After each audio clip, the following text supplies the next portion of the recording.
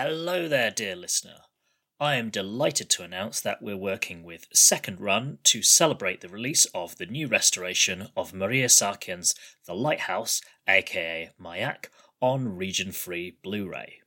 By visiting their website, secondrundvd.com, and using the coupon code RUSSOPHILES, that's RUSSOPHILES, at checkout, you can get 10% off the list price of The Lighthouse and or any other Blu-ray or DVD on secondrundvd.com. That's secondrundvd.com. Their collection includes films by Vera Chytilova and Andrzej Żuławski, both of whom will be getting a mention on this episode of the show. Please be aware that the discount covers the Blu-rays and DVDs at secondrundvd.com only, and it does not apply to the delivery charge. The coupon code is good until the 28th of April 2022.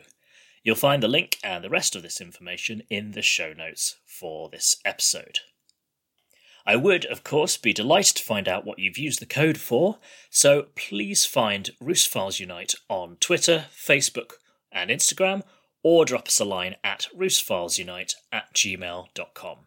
Happy browsing, and on with the show!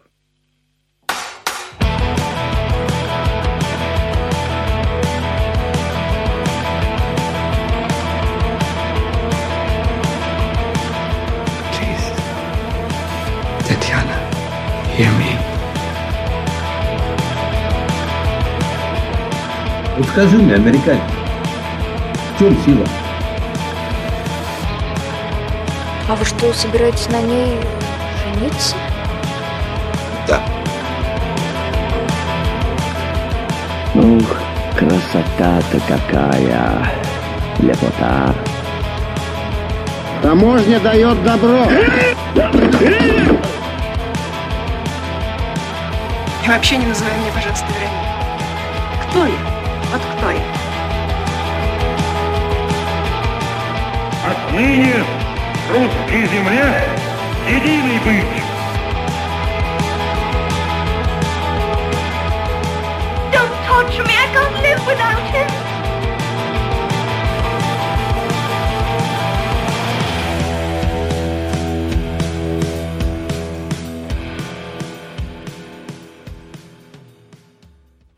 Hi, my name's Ali, and this is the Russophiles Unite podcast, where we talk about Russian films and films with a Russian connection. As always, I'm joined by a guest, and today my guest is Daniel Bird. Hi, Daniel. Thank you very much for joining me. Hi, Ali.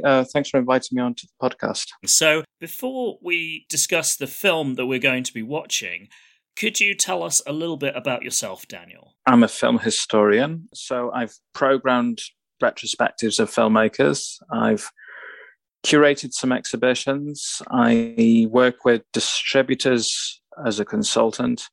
I've made a few documentaries and written, edited some books with Russian or former Soviet connection, let's say. And occasionally I've worked with filmmakers on things like subtitles, editing scripts and developing projects. But the thing which I'm most keen on is film preservation and restoration.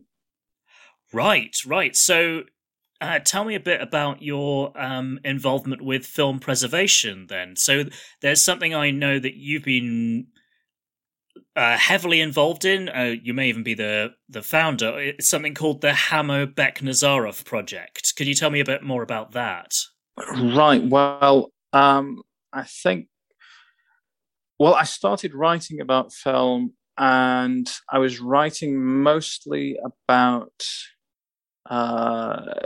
filmmakers from what was known as the Eastern Bloc, specifically the Czech New Wave directors from the 60s and frequently banned Polish directors, most notably Andrzej Żuławski and Walerian Borowczyk, who, because they were banned all the time, ended up living and working in France. So they were really Polish emigres. And this was the mid to late 90s. And this was before the internet is what it is today. So most of these articles and interviews were published in calling them fanzines is not really doing justice to these magazines, because they were very professional looking, but they were still print runs of only about 3,000 copies and published very erratically. And in order to kind of give the magazines a boost, I got involved in organizing screenings. And to organize a screening, and again, this is before the digital revolution, so to speak, it meant finding 35mm film prints and getting permission from the people who owned the rights, the legal rights to exploit the titles. So that got me interested in both film prints and rights, the legality surrounding titles. And it also put me in touch with many distributors. And there was one specific incident, and that was a retrospective of Valerian Borovchik films 20 years ago. It's terrifying to think of it like that. But yeah, don't think about that too hard. Yeah, it's 20 years ago at the Lux Center, which doesn't even exist anymore. And I invited Borovchik, and he agreed to come to London, and it seemed too good to be true. And it was too good to be true, because then he sent a fax, and he basically said, I don't want to stand in front of films I don't recognize, because the films which you'll be projecting are just strips of celluloid with holes punched into them. They're not my films. And what he meant by that was that, the film prints had deteriorated, they'd faded, they'd become scratched, to the point where he didn't recognize them as the films which he was the author of. And that really planted the seed of making new copies. And at the time, this was still the analog era. So I was looking at raising money to kind of make new prints of the key films, particularly the short films and the early features. And, that didn't happen. And then Borovchik passed away in 2006. But then finally, after many years of trying, an opportunity presented itself to restore these early films and to get them back in distribution with an English distributor called Arrow Films. That happened about 10 years ago. It really kind of, the work, the preliminary groundwork was done about 10 years ago, and the agreements were about 2012, and then it actually came into being in 2014. And so always a problem when you actually have a successful project that defines you. So suddenly, I'm cast as some sort of restoration expert, which I'm really not. In that particular instance, it was the head of restoration at Arrow Films, James White, who produced those restorations and should get credit for those restorations.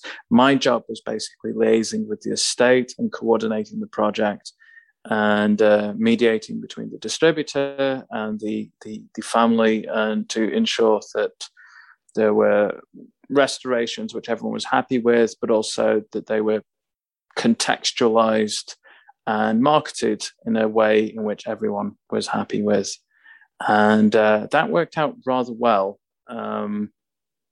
That project, it won prizes in Bologna, which is the Cannes of kind of classic films, and the Focal International, which is this organization involving the use of archival material in television and documentary film. And they gave it a prize for the best preservation and restoration project. And then a friend in Yerevan, Armenia, basically said, well, let's do the same, but for the classics of Armenian cinema. And initially I said no, but in all honesty, no. I mean, if I'm really honest, and this is the honest answer, it's nice to work with people you like. It's nice to visit places like Yerevan, cities I like, and especially when they have such fantastic food and wine. It's really, it doesn't take much to persuade me to go to a trip to either Georgia or Armenia when you know that it's always going to be interesting, and that's half the battle, isn't it? And so that was the foundation of this particular project. I had done various projects concerning Sergei Parajanov. I first visited Yerevan in 2004, and the purpose of that visit, it was a working holiday. I was teaching English as a foreign language in Warsaw. That was what I was doing in Moscow. That's how I ended up out there. So I think it's a wonderful way to live and work in a different place. And I certainly, I initially went out to Poland. I applied for a scholarship, and I spent a year in Warsaw, and then I extended it a year. And then when that scholarship had been exhausted, I couldn't quite bring myself to return. I'd gone feral. So I did a CELTA course and taught English for a year. And during the summer break, I went to Yerevan, ostensibly to write a book. I published a book on Roman Polanski. That's not something you want to have in your CV these days, but I think that I am very firm about this. I reread the book for the first time in a very long time, and I do actually agree with everything I wrote. I would have phrased things slightly differently, but I do think that I certainly haven't changed, and I've rewatched the films, and I don't think this is the time and place to revisit that particular debate. Well, sure. I do feel that I think that we will look back at this particular moment in history the way we look back at, say, the second half of the 1930s in Soviet Russia, in the way that people aren't necessarily expressing themselves in a particularly direct manner. And I think that maybe Polanski's films will be reevaluated, particularly the last one about the Dreyfus Affair, which I think it's really unfortunate and spineless, quite frankly, on behalf of distributors and cinemas that hasn't been officially screened in the UK. But so anyway, Polanski was the first book, and for the second book, I wanted to write about Shadows of Forgotten Ancestors, the film Parajanov made in Ukraine, or the Hutsul-Chizna region of Western Ukraine. And that was simply because it was close to Poland, and my girlfriend at the time was a Ukrainian philologist and singer, and she'd spent a lot of time working and recording with musicians in Hutsul-Chizna. So I envisaged a sort of working holiday of going there and getting the first-hand info on this Parajanov film, because many of the people involved in that production were still alive at that point. And the editor of the book series said, well, if we're going to feature a Parajanov film in this series, it has to be The Color of Pomegranates. And then I thought, shit, well, this is a bit too alien for me. I love the film, but I don't know anything about this at all. And then I thought, well, fuck it. I'll just go to Armenia. Just go to Yerevan, as you do. And wing it. And that's what I did. I met a filmmaker called Don Askarian, who was an Armenian filmmaker who split his time between Yerevan and Berlin. And I met him at a festival in Slovakia, Trenčín Teplice. I don't think the festival exists anymore, but he had a small retrospective, and he offered to be a fixer, essentially. So if I were to visit Yerevan, he would help to connect me with various people.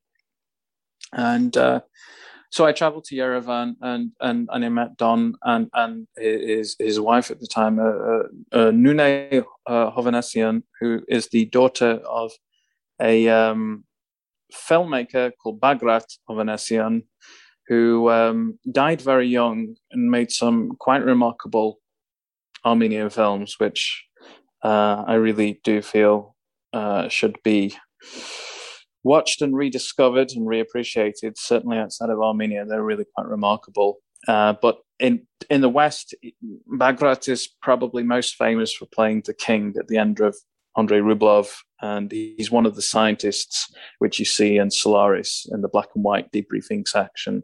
So he was very close to Tarkovsky, and he was a sort of literary editor on The Color of Pomegranates. So between Don and Nune, they sort of connected me with various people and helped me when I went to High Film, the Arman Film, the former Soviet studio, which was just falling apart at that particular point in 2004. Yes, So on another podcast, you described it as resembling an Alexei German film.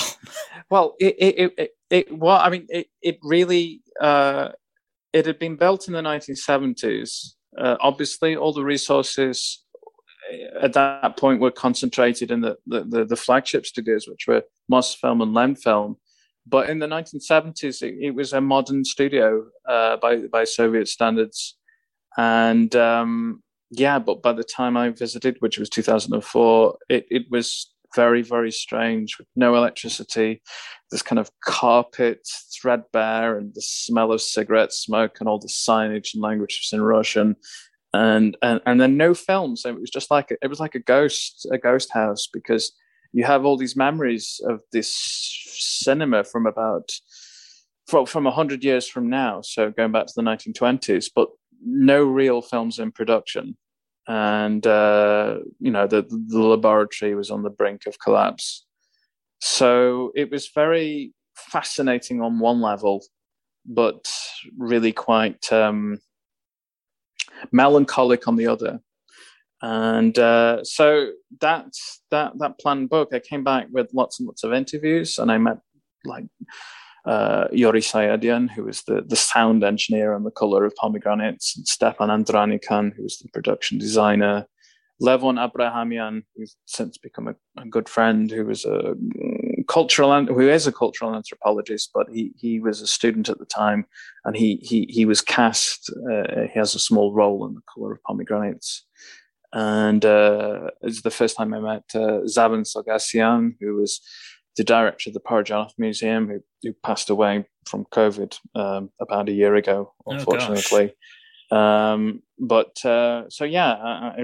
was a very horrifically expensive meeting. A visit. At which point I remember thinking, God, I have to do something with all these interviews in order to justify this huge expense. Right. And so I'd love to say it was passion and some sort of, but no, it was like, how do I dig myself out of this financial hole? and I never did. It just got deeper. so that I got back, and the book series decided not to continue. But that coincided with a colleague at the BFI who decided to do a Parajanov retrospective. So that research put me in a good position to write a report for the BFI on the rights and materials. So who owned what, and where the materials, in which archives, because... So who you might need to talk to. Well, this is what really, really fascinated me, because I've been watching over the years, and without question, I do like watching them. These Mark Cousins documentaries on cinema. And his basic message is films are not about box office, they're about marketing, they're about passion and ideas. And that's great, but the reality is they are about money and studios and objects. And it doesn't matter whether you're a Hollywood studio or a studio in a communist state. That film has to be paid for. That film has to be produced as a physical object, and it has to be archived, and there has to be some sort of legal attribution as to who owns it, both during the communist period and in the post-Soviet period. And that issue really was brought into focus by that visit to Yerevan, but also preparing that report for the BFI. And that really became the foundation for what this. It sounds terribly grand, the Amo Bek Nazarov project, but it's really an informal group. It's a network of people like myself, scholars like James Stephan, restoration specialists, archives, people with the shared interest in cinema, and it is basically there to address what I would describe as a post-colonial problem, whereby in the Soviet period, the key feature films, the negatives, all went to Goskino, the Central Committee of Film Matters. Right, all roads lead to Moscow. Exactly. And then the negatives all went to the National Film Archive, Gosfilmofond. And then after the disintegration, the actual export rights, the rights to the films, reverted to the studios, the regional studios which produced them, but the negatives remained in Gosfilmofond. And I don't want to suggest that's a bad thing, because it's a very good archive and the films are safe there. And the regional archives they do what they can with the resources they have available, and some are excellent and some are really kind of hamstrung by the lack of resources. Right, it's not for want of trying. It's just, as you were saying, these things cost money, and it's the 90s and early 2000s weren't a good time to be like a post-Soviet state. Not even that. I mean, even recently in Armenia, I mean, the restoration budget was a few $1,000s, which is just surrealistic. So it was a case of, okay, how can we work with this situation very pragmatically? And so after that report, there was a retrospective at the BFI organised by Layla Alexander Garrett, who wrote the excellent book on working with Tarkovsky on The Sacrifice.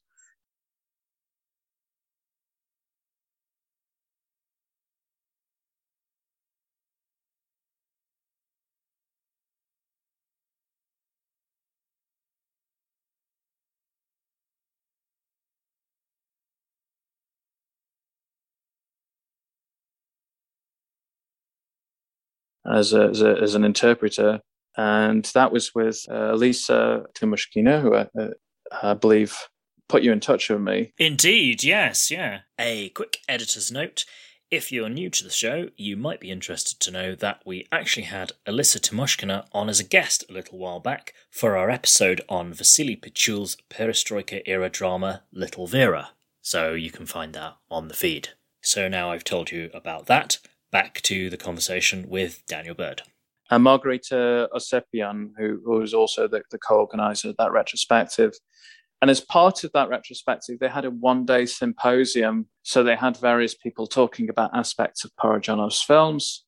And I used that as an opportunity to talk about the situation of all of these elements and rights spread across Ukraine, Georgia, Armenia, Russia, of course, and the problems in the post-Soviet era. Namely, there was a fire in the Georgian archive at the time, which destroyed a lot of the sound elements. And of course, this has political resonance because these films were Georgian language, but they were distributed, certainly at that time, on DVD with a Russian voiceover. So that was, you could say that was a pragmatic choice because the Russian elements were all that was available in Moscow. But at the same time, there is this lingering kind of colonial aspect of, well, and that really is drawn into focus when you have the conflict between Russia and Georgia from 2008. Yeah. So yeah. It becomes politicized in a really interesting way, and you could double that with Ukraine, the conflicts between, of course, Russia and Ukraine, and then you could even, it's certainly something which I think is frankly appalling how little attention the Armenian-Azerbaijan conflict got last year. Oh my certainly goodness, in English press. I knew about it because, I'm interested in that part of the world, but if you hadn't been looking for it, if I were to mention it to basically anyone in the UK and said, "Did you hear about this happening last year?" the chances are they would have been like, "You what now?" Because it's just out of the way enough that it's sort of out of sight, out of mind, really. Well, there's that aspect, but I think also when you look at this this whole situation, it's trying to move away from this idea that this is somehow regional. Because I mean, you could, on the one hand, speculate. I mean, you can't isolate Azerbaijan, especially given the oil situation, in the way that you can't isolate Kazakhstan, given the oil situation. At the same time, 1 year after I visited those studios in Armenia, they were bought by a very rich member of the Armenian diaspora. And the idea was that with his money, he was going to privatize and redevelop Armen film. And that didn't happen. It was owned for 10 years, and then it was renationalized again in 2015. I think there's one story which has assumed mythical status. When I arrived by Mashrotka at the studio, the first thing you noticed outside of the foyer was a huge relief of the David Sassoon, the kind of from Armenian legend, riding the horse, wielding a sword.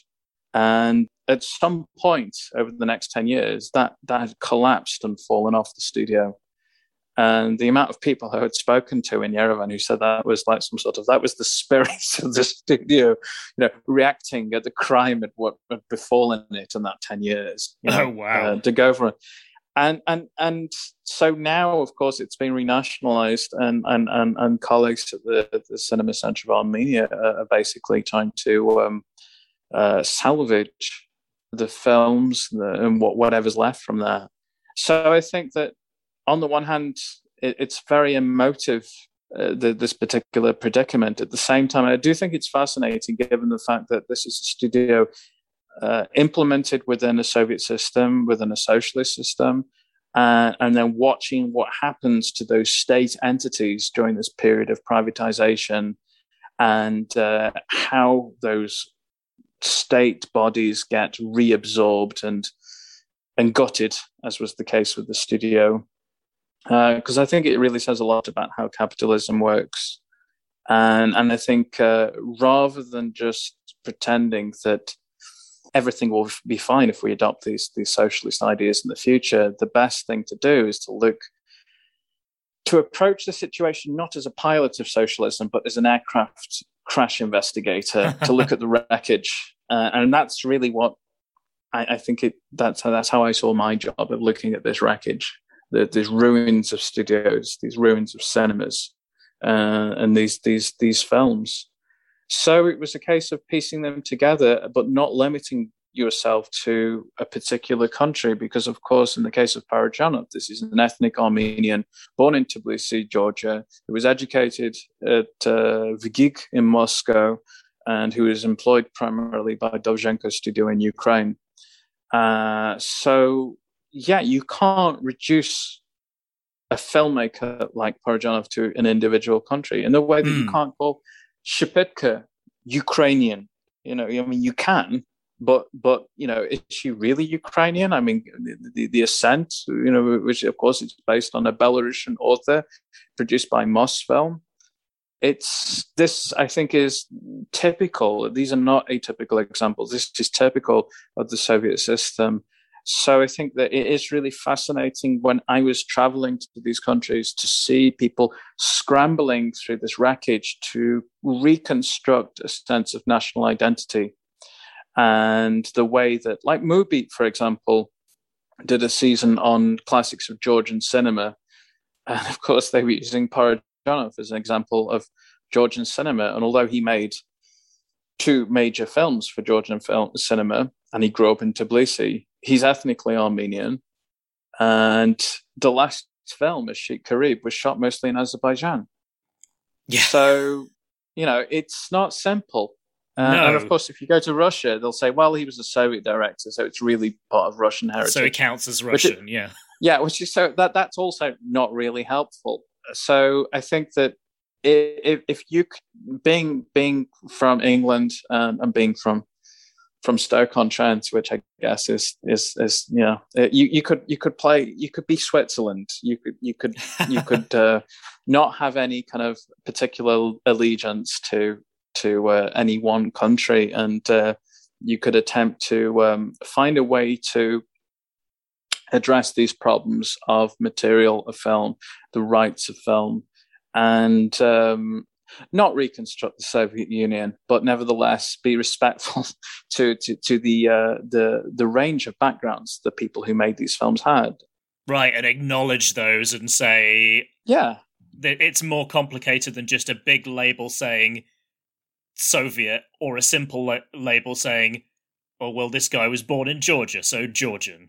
You know? Well, to be fair, I mean, when I first saw these films, they were all distributed by they were the way films from the Soviet Union were licensed and distributed to the West was through Sovexport Film, and they would usually deal with specific distributors with certain sympathies in the West, like Contemporary Films in London, or Okean or Cosmos Films in Paris, and so they were kind of presented as Soviet films. And I mean, that's certainly when I first saw The Color of Pomegranates. It was, I mean, they were all distributed by Sovexport Film, and they were essentially Russian films to all intents and purposes. The original, the Yudkevich version, because of course the film was recut by Sergei Yudkevich, has Russian title cards. So, you know, they seem Russian. It's just more complicated than that. There's a domestic cut of The Color of Pomegranates, which is a different edit with Armenian title cards. At the same time, that film was not shot exclusively in Armenia. It was shot in Georgia as well. There's even scenes in Azerbaijan, and it was edited originally in Kiev with the Ukrainian editor. So I think that really one has to be impartial and pluralistic when addressing this particular issue, and be wary of having these particular films and filmmakers being swept up in nationalist rhetoric, which is as much a problem in former Soviet countries as it is in England or France. So that really was my goal with this particular project. And to date, we just as a test case, we took 3 films by Parajanov, Hakopov, Natanyan, which was a documentary made in Armenia based on an Armenian painter who worked primarily in Tbilisi, Georgia, at the end of the Russian Empire. Kiev Frescoes, which was a film which Parajanov started to make in Kiev for Dovzhenko Studio, and got as far as making camera tests, but then the project was shut down. As then a cinematographer on the film, Antipenko, Alexander Antipenko, edited those camera tests into a short film. And then a documentary on Perosmani, the Georgian kind of native painter, which he made in 1985 after Legend of Surami Fortress. So there were like these 3 films which have certain similarities in their terms of their engagement with art, and the fact that you can see Parajanov's style developing in an interesting fashion. But one's Armenian, one's Ukrainian, and one's Georgian. So the idea of actually presenting them all together as a triptych, which sounds terribly grandiose, but but it nevertheless referred to the fact that Parajanov developed his aesthetic from fine art references.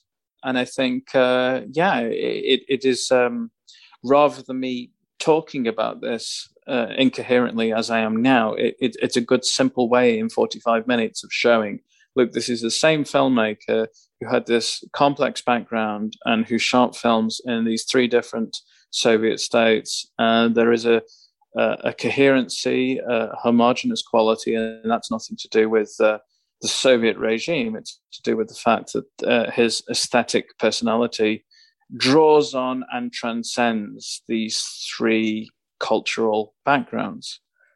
And I think it's been a great pleasure to work with colleagues in Yerevan, in Kiev, and in Georgia, and to compare and contrast with how they're all addressing their heritage and finding a way, bringing these people together at kind of like film markets like in Berlin or Cannes, to find ways of possibly collaborating on projects in the future. And then presenting them as a triptych, first at Rotterdam Festival a few years ago. Then we did it video on demand film at Lincoln Center last year, primarily because of the pandemic.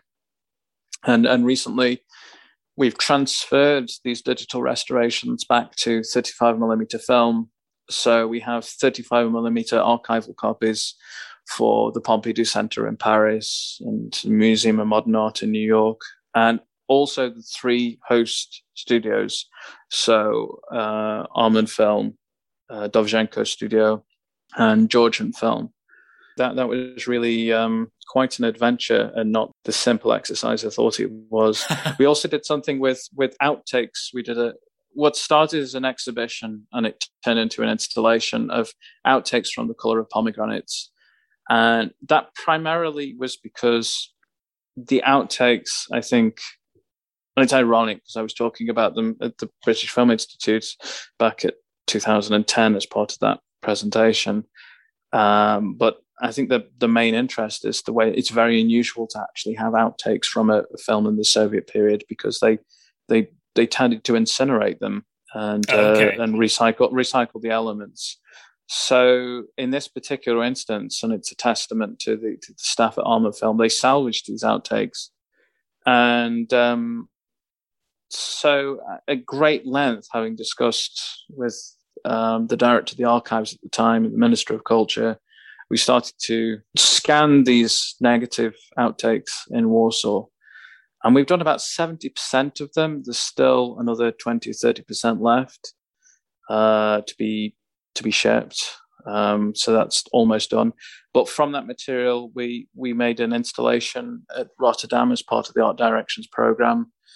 And the reason it's an installation as opposed to an exhibition is because not because we're all frustrated conceptual artists. It's more to do with the fact that it's not just about the content; it's about the presentation. Okay. And it was important for us to present them not in a particular way, which was on 24 monitors, which were flat. So you're looking down at them, much like Armenian manuscripts. And on top of that, the space in which they were presented was very important. In Rotterdam, it was in a functioning church. And in Armenia, when we presented it, it was in the foyer of a Soviet cinema, which looks like a church because of the stained glass windows. And the interaction between the monitors, the tables in which they were presented, and the space around it, I think, was what was most interesting. And to the credit of the National Cinema Center of Armenia, they've really held back on presenting that in any context. They really paid attention to, if we're going to do it again, we have to find the right venue, and there has to be some sort of dialogue between the outtakes and the venue. So that was interesting. Oh yeah, and I've seen the photos from the Rotterdam exhibition. It just looks incredible. I don't think I've seen anything from the exhibition or the installation in Yerevan, but just like an incredible idea, and just like what an amazing way of presenting those bits of film. It looked fantastic. I would have loved to have seen that in person. Well, hopefully, I would love to think that it tours a bit, and maybe I'm certainly looking at other possible locations, but I think that it really it just goes to show that, I mean, at the end of the day, these are outtakes. This is not part of a film. It could be construed as junk, and there could be a dialogue hypothetically whereby people think, why are we even archiving this? And I think it is in the spirit of Parajanov, because if you go to the Parajanov Museum in Yerevan, which is frankly worth a trip to Armenia in itself, there are all sorts of collages which Parajanov made from rubbish when he was in a labor camp in Ukraine during the 1970s. And it's a great example of finding poetry in poverty, which I think is, for me, one of the most interesting aspects of aesthetics in former socialist countries in this region. You know, the poor theatre of Jerzy Grotowski in Poland, for example, or the Polish poster school.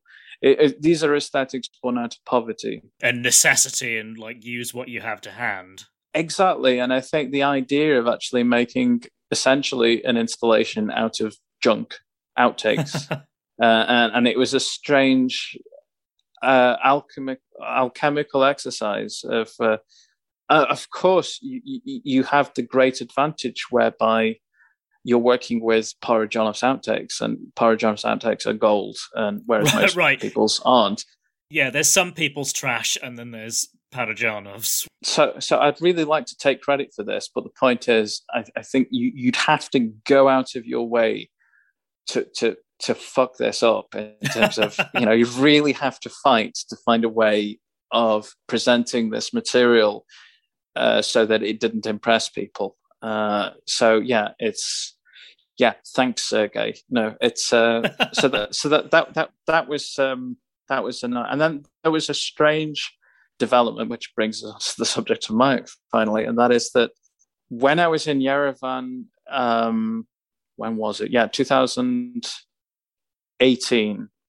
I was in Yerevan for Golden Apricot Festival, and each year they have an evening at the Parajanov Museum. And when I was there, I met Victoria Lupik, the producer of Mayak, and she said that the negative of Mayak, which is only from 2006, was missing, and there were only 2 positive release prints, one of which was in Gosfilmefond, and one of which belonged to the producer. And at which point, because there wasn't a high-definition version, a high-definition master of Mayak, I just said, whatever you do, if you can contrive a way of getting to Warsaw and just put the print as hand luggage, I'll meet you at the airport, and we'll go straight to the cleaning and scanning facility, and we'll just do it for posterity, and then worry about what happens next later. And that's exactly what happened. Victoria had a trip to the US, and she decided to get the visa in Warsaw, and so she took the print in hand luggage, and I met her in the morning, and then we took a taxi straight away, and we started the process of cleaning and scanning the print. And then Kino Classica, which of course very well, they did an evening of fundraising, and they raised, I think it was about £2,500, which really, it was a case of, okay, what can we do for that amount of money? And we were able to do quite a lot. We were able to get the film ready to present in Rotterdam on the 1-year anniversary after Maria passed away, which was very poignant.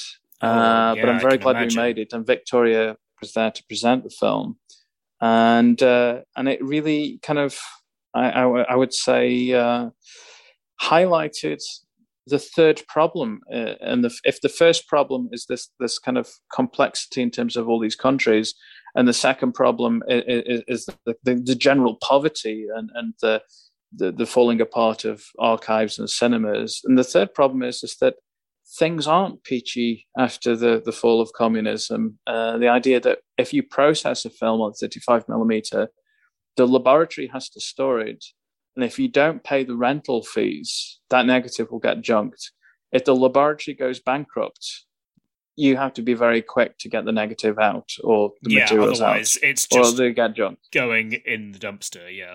So so basically, and it was really difficult. I remember Kino Classica saying it was really difficult to approach people about restoring a film from 2006, which I totally understand, because you can think, yeah, it makes sense for a film made from the 1920s. That makes sense. Yeah, it's got some miles on the clock. Yeah. But a film from 2006, someone's taken the piss how here. bad could it be in that many years? It's like, well, it's a long story. Well, it's. I mean, the irony is that whatever you may think about the communist system and the socialist countries, the negatives, even if the films were banned or repressed or on the shelf, they tended to be safe. Generally, they tended to be safe. They were all in Gosfilmofond or somewhere. But I think that it's been really shocking the carnage, let's say, of the post-Soviet period. Mayak is one example. Krustele of My Car is another. The last reel of the negative is absent without leave. It's not in Gosfilmofond. Well, it's not in Paris. And it's terrifying. I mean, that's certainly one of my favorite films from the last 20, 25 years. And it was quite a shock to find out that last reel was not where it was supposed to be. So, and that I think, if there was a way of educating people about how the fact that, films aren't necessarily there in perpetuity, the fact you do have to look after them. You have to look after them in the proper environment, the right temperature, the right humidity. And these things cost money. And filmmakers like Maria Sakian and they don't have. They didn't have villas in Beverly Hills. It's a different world. So it's if there are any steps towards actually bringing people around to these very concrete problems, then it's worth doing. And the only thing I would like to really finish, let's say, this project is if we can get a scanner in Yerevan, because they do have a lot of films there. They have some negatives. And if there was a situation whereby they could scan their films and be trained and restore and distribute, because there is a colonial aspect to me of an English person going across and cherry picking what I think is important. And I would like a situation where someone just goes, fuck what I think.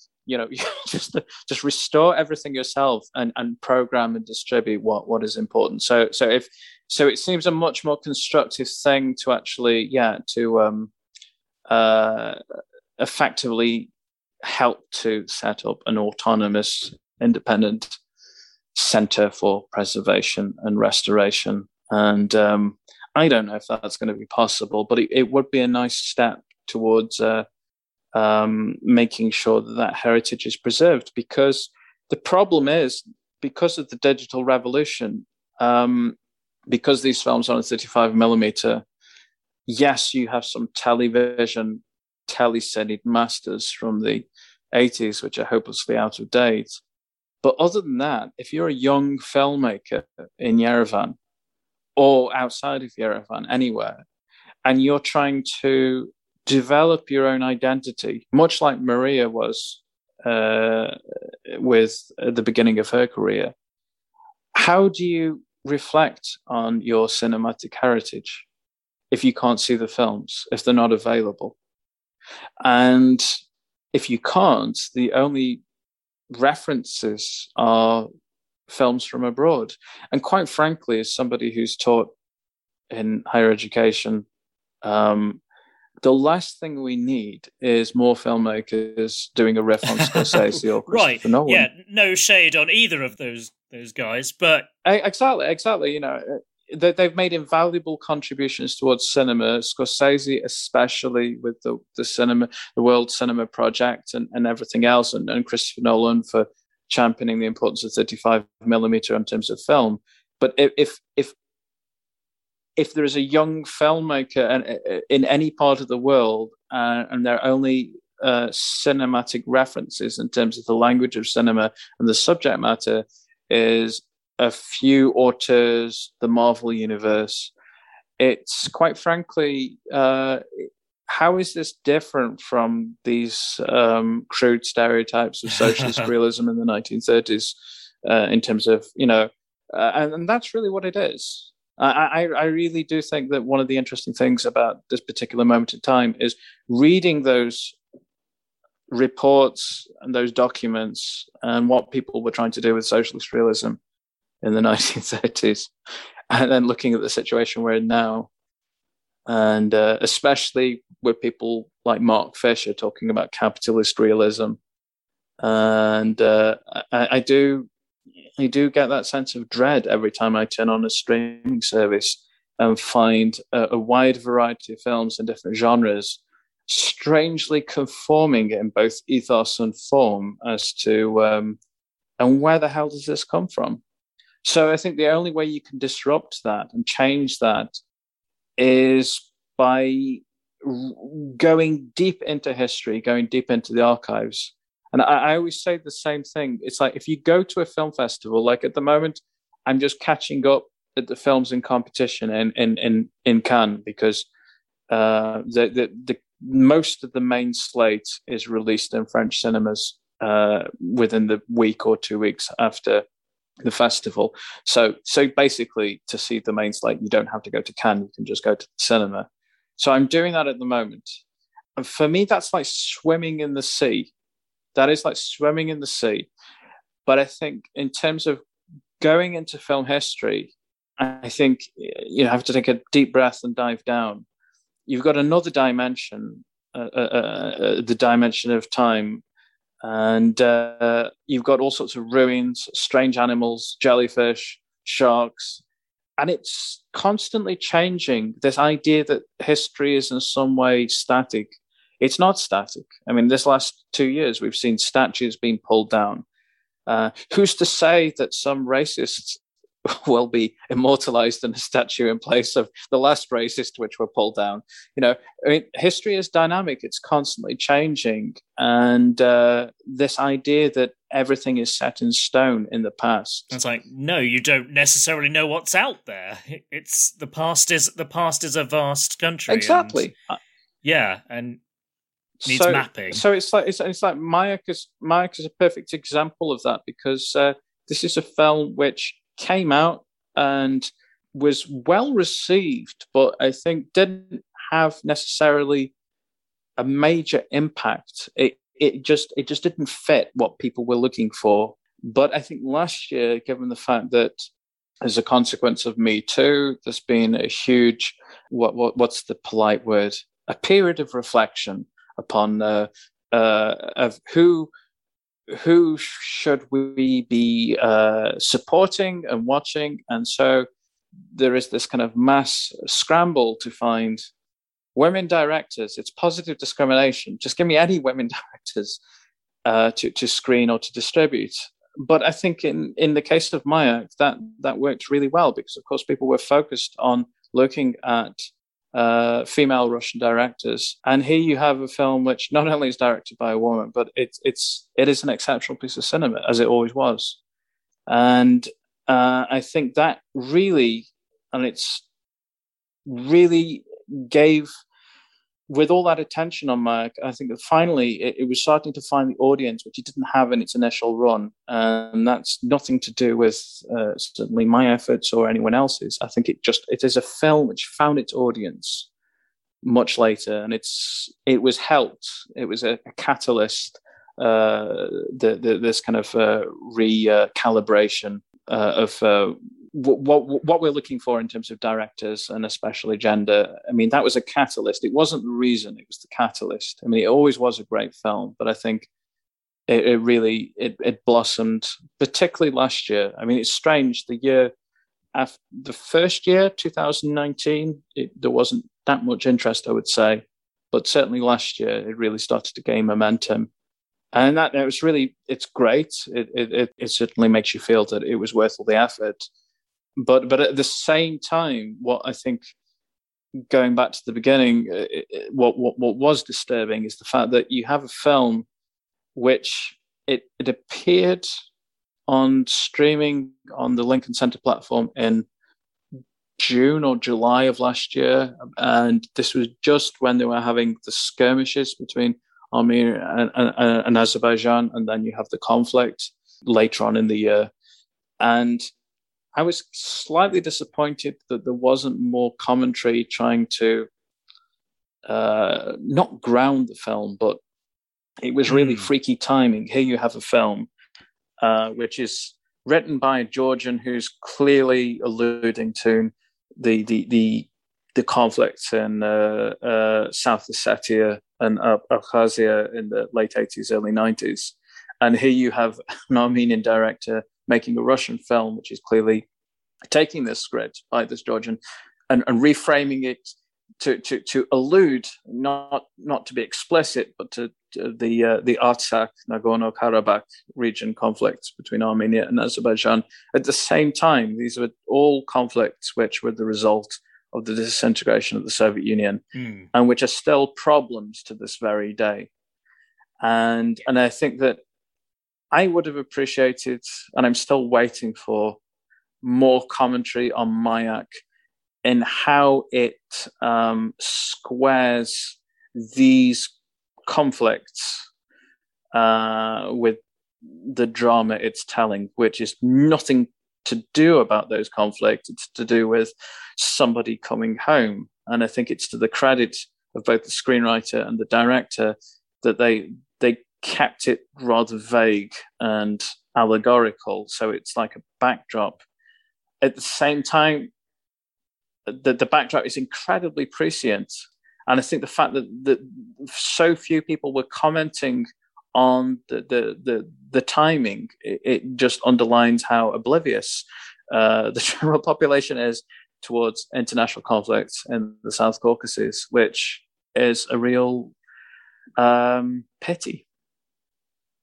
That was a very long answer, and I'm sorry for that, but no, that is fine. Yeah, I mean, this film only came to my attention last year, and I watched it on Mubi, and I was very conscious of, I've got to 50 plus episodes and hadn't covered very many films directed by women at all. So yeah, I was definitely somebody who was like, oh yeah, maybe I should be actively looking rather than just picking things like unconsciously as they just come down the chute, rather than having a bit more of an active eye for, like, am I representing the variety and the diversity of what's actually out there, or am I just being lazy? Well, I don't think that's the case, because I mean, certainly I can, if I've reflected on this, and I remember the first time I really sampled, let's say, cinema from the East, it was primarily through television. Yes, there was a time when these films would appear on BBC Two and Channel 4, and this was part of their distribution agreements. I saw all the Tarkovsky films on TV. I saw Solaris, introduced by Alex Cox. I saw the Parajanov films on TV. And also in the 90s, I didn't see them when they were broadcast, but I did see video cassettes of Kira Muratova's Aesthetic Syndrome. Oh, wow. Which is, I think, is still such a mind-bogglingly, insanely brilliant film. And then there were videos of Shepetka's The Ascent, and then there was Hitler's Daisies from the Czechoslovakia and at the time. So I personally don't feel that,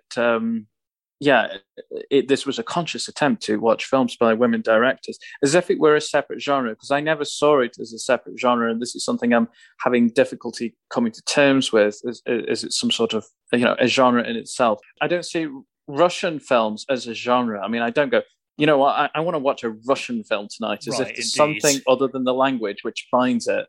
So it's like I just don't see Nechawo, the Panfilov film, or is in some way connected intrinsically with, I don't know, Stalker or something. These are like chalk and cheese. And And the problem, I think, certainly in the West, in the way that, I mean, I made a little film about Vera Chytilova, Ernesta Krumbakova, and Yaroslav Kuchera, the cinematographer, about Daisies. And I did retrospectives on Chytilova and Krumbakova, and I knew Chytilova a little bit, not well, but I did see her from time to time, especially when I was in Prague. And she was fantastic, but she was also absolutely terrifying. I mean, really, it was really. She was, and one of the things which is interesting in the way that her work has been cherry-picked to fit an idea of what a progressive female filmmaker should be like in the last couple of years. Whereas if you go onto The Guardian and you look at an interview she gave from about 20 years ago for The Guardian, she is merciless. She basically says that her politics, she's against idiocy. And there are as many, idiocy transcends gender. And there are as many idiots on the feminists and there are on the anti-feminists. And I can, that resonates with my own personal politics, let's say. And I think that on a more, let's say, articulate response, I think the main difference between the directors like Shepytka, Muratova, and Chytilova is that you're coming from a culture in which you have people like Alexandra Kollontai in the 1920s who basically argue that the only way that women could be emancipated is through class and social change. And if you don't put it in the framework of this, you're just left with middle-class liberal feminism. And I think that really needs to be taken into account because you can't cherry pick all of these things. You can't look at these films and separate them from the social and economic structures which produce those films. It's paradoxical, the idea that you have a studio system like Odessa Film in Ukraine making these incredible Muratova films, which are so bold formally, tonally, and content-wise. That would never happen in the West. So the question is trying to understand this. I mean, people talking about, Catherine Bigelow got the Oscar for the Hurt Locker, and well. Look, Larissa Shepytka, look what she did with The Ascent. I mean, The Ascent is, one of the best war films ever made. That's 1976. And it's, so you could reframe that film and say, look, this is a female director taking on a traditionally male genre, but is that really what it's about? And can it be reduced to that? I mean, I'm reminded of a situation whereby, I asked Vera Chytilova about a comment which Jean-Luc Godard made in a film called Pravda, and she hadn't seen the film, but she basically said that she considered Godard a peer, and the fact that she would like to be considered, her films in the same competition as Godard, and she was against the idea of actually, the woman director as a genre in itself, because that's another form of the ghetto. Yeah. And so I think this is a reason for looking at the cinema from countries in which, you have people from the 1920s like Kollontai, and you have such incredible directors. I mean, Muratova is really, I can tell you, the only reason Muratova is not better known is because of really banal reasons to do with the rights and the materials. Odessa Film Studio was privatized and the rights are complicated. And on top of that, when you do these cultural retrospectives, you do often need support from embassies and cultural institutes, and especially at the BFI. I mean, if you have the support of an embassy, it minimizes the risk of putting on a retrospective. And I think a lot of the reasons they haven't done a Muratova retrospective is because there hasn't been the financial support there from various Ukrainian embassies and things like that.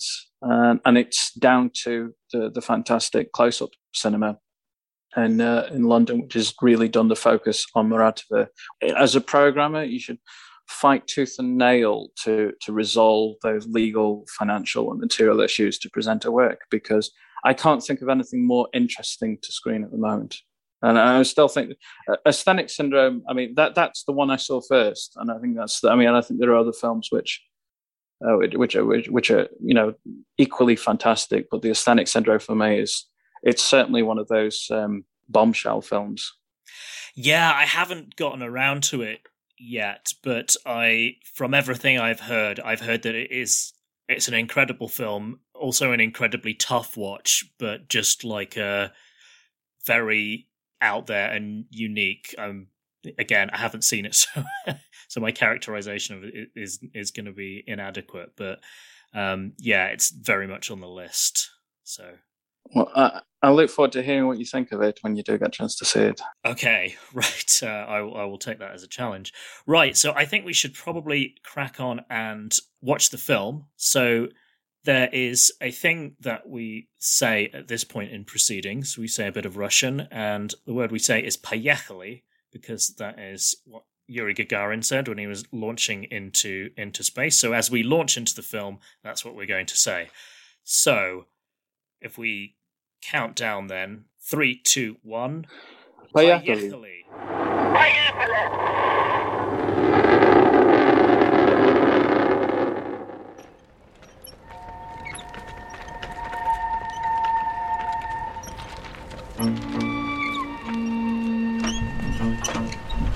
На сером небе, облетенном чужие птицы.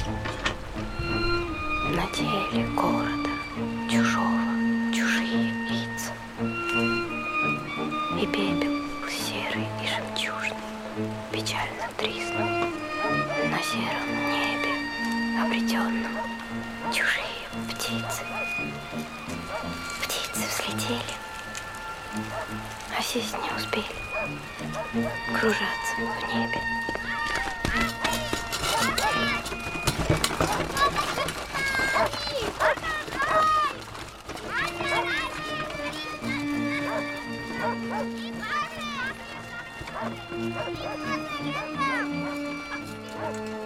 Иду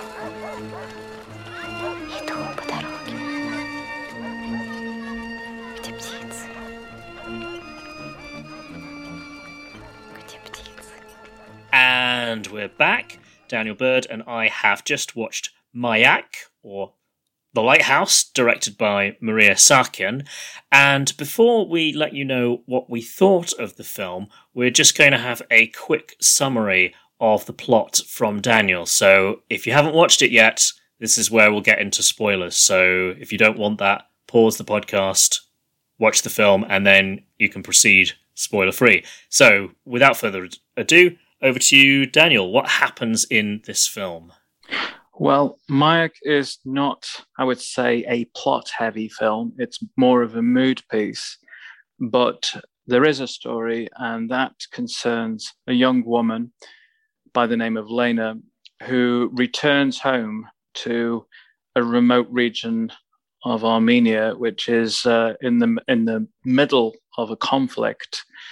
And she's there ostensibly to persuade her parents to leave. And that's the kind of the narrative thrust. And but it's really a pretext for somebody to become reacquainted with the people and places where she grew up and who brought her up. And that is mixed up with the conflict. And as this film progresses, the conflict becomes more and more prominent. And at the beginning of the film, we tend to hear it on the radio, and it's more like a backdrop, a sound backdrop. But gradually, the conflict kind of spills over into this very personal drama of Lena. And that sort of builds to a crescendo. But life goes on, and it's a very humanist film, I would say. And it doesn't, and I think this is the film's real strength, is that it doesn't get bogged down in the intricacies of any particular war. And although, of course, I don't think you can really discuss. I mean, if you have the slightest familiarity with the history of the Caucasus, you can't help but think of the Nagorno-Karabakh conflict. In this case, the first war from the late 80s until the early 1990s. And ironically, the scriptwriter was Georgian and from a particular region of Georgia, which was involved in another conflict which broke out around the same time, the very end of the Soviet Union in Abkhazia. So it's really interesting how that original story was adapted to another war, but in both cases, they served as a backdrop. And I think that, although I'm going away from the synopsis here and just to a comment, I'm just saying it when it's fresh in my head, but it was really, as I mentioned before, it was really kind of really prescient, the timing of the film when it was re-released on video on demand. Released when the second conflict between Armenia and Azerbaijan broke out. I mean, it was kind of quite eerie how that film emerged literally weeks before that actually happened. And now watching it again, this story of how war affects people's lives, it just reminded me very much of what's been in the news the last couple of weeks in Kabul and Afghanistan. And I think that's partly due to the fact that it sort of reins in the details and focuses on the personal implications of a conflict. It's all very abstract when you read about things on the news, but when you're confronted with scenes concerning old ladies protecting their houses, unwilling or unable to leave, and even though they know it's probably going to result in the end of them, I think it really focuses this particular aspect of war, which we don't necessarily get in newspaper articles. Well, and indeed, in terms of films, like, I don't know whether one would categorize this as a war movie in the conventional sense, because you tend to think of a war movie having protagonists who are combatants, but I mean, Lena picks up a gun at a couple of different points, but she's really not a combatant. So it's very drunk on one of those occasions, isn't she? Oh yes, that seeing it the second time, it wasn't quite so bad. But the first time, when I didn't know what was going to happen, my heart was in my mouth when she was stumbling around with the gun and when she fires, and just there's nearly a horrible accident, but it's all fine. That's Chekhov for you. There's a gun on the wall. Indeed. Yeah. And she walks around with it slightly earlier in there, and it's kind of like, oh, what's going to happen with this? Yeah. So it's, like I say, very... Well, sorry, you go. Sorry. I think that, I mean, it is an interesting question about genre, because I think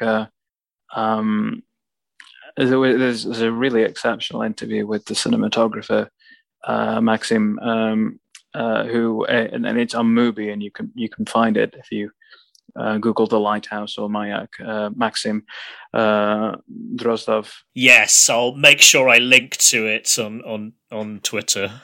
Well, I think cinematographers are really fascinating people to talk to about films, simply because they're effectively, I would say, they're like translators in the way that they're translating thoughts and feelings into images. And it's when it's effective, it all seems so effortless on screen, as it does Mayak. But I think from that interview, you really get a sense of the level of detail and the level of thought and the dialogue between Maxim and Maria and the support from the producers. But the reason I mentioned that interview is because he makes a point to say that they never thought of The Lighthouse as a war film. And it isn't really a war film. The war is a backdrop. I mean, the war is like a Greek chorus, let's say. It is not so much commenting on the action, but as intruding on the action. But I would say as a genre, it's coming home as an adult to where you grew up type film. And there is a genre of that, I guess.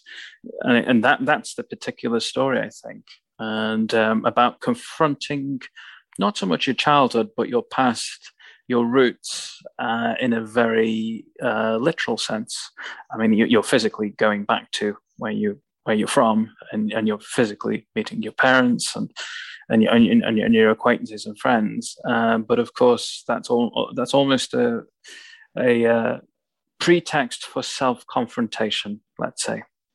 And I think that is very much the story of somebody who's moved away, who has a urban existence, and I mean, it's such a, I wouldn't say it's a cliche, but it's a standard trope in literature, the person who, uproots and defines themselves in a different place.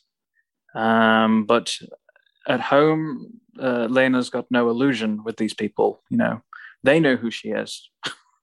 And and I think that really comes through in many of these episodes and these vignettes, because it doesn't really. I mean, I went on. It's always. I think one of the most interesting things for me of the last, I would say, 10 years or so is things like not just Mubi but Letterboxd, in the way that you're having people who are quite serious about logging their impressions of films when they watch them online. And so it's not people necessarily presenting themselves as critics, although you do have critics on there writing and logging their impressions of films, but a lot of people are using them as a kind of a record of what they watched and what they felt, and kind of a film journal in exactly a way. Exactly. And I think it is really fascinating to get this more democratic, let's say, film writing. And I think one of the I would say, consistent, not themes, but criticisms of Mayak is its lack of plot, let's say, and that is the fact that it is more of a collection of an underdeveloped, dramatically, a sort of a set of ideas that don't necessarily fully coalesce. And on the one hand, I can agree with that to one extent, but I also see it a slightly different way, in a way that they're kind of it's kind of impulsively searching for certain episodes and not forcing dramatic links in according to some sort of systematic, programmatic plot structure. And I do think it's a strength. And it's very atmospheric. Yeah. It's a mood piece for me. Oh, absolutely. And I've seen quite a few comparisons with Tarkovsky. I mean, partly the absolutely beautiful visuals. We've mentioned the cinematographer already, and it's just a stunning film to look at. But I'd also be inclined to say that Tarkovsky tends to foreground emotion and atmosphere and mood rather than focusing on plot. Like, plot's kind of a kind of an excuse to have the movie in some ways, and obviously that varies from film to film of his, but definitely I can see why people are making the comparison. Well, I think it really depends on the viewer, because it's interesting. Again, I think one of the things I've done in lockdown is definitely look at some of these videos on YouTube as a form of procrastination of people essaying on what's wrong with cinema. And it is interesting. You're confronted effectively with two polar extremes: the impressionistic, poetic, perhaps pretentious on the one side, and the meat and potatoes, everything's got to have a plot. And nuts and bolts. Nuts and bolts is on the other. And there's not much in between. And I think that there is a middle ground in the way that we all try and eat healthily, but we have to kind of destroy the nutrition now and again with something I don't know, a kebab of some kind. It's just like or sugary confection or something like that. Yeah, exactly. So it's not one or the other, in my opinion. And I think that in the case of the Tarkovsky comparison, the film, I mean, just watching it specifically for this conversation, the film which really jumped out, I think, is without question Mirror. And that particular film, which is another self-confrontation with childhood. It's a different structure and a different setup, but it is a meditation. I mean, if you've read the collection of essays published inaccurately under the English title Sculpting in Time, there's that fantastic anecdote whereby Tarkovsky talks about going back to his childhood, the kind of the dacha and the forest, and it not looking right. So he built the set, a reconstruction based on his memories. And I think that using cinema as a means of capturing not what happened, but how you remember it, and the difference between the two is what makes the highly subjective.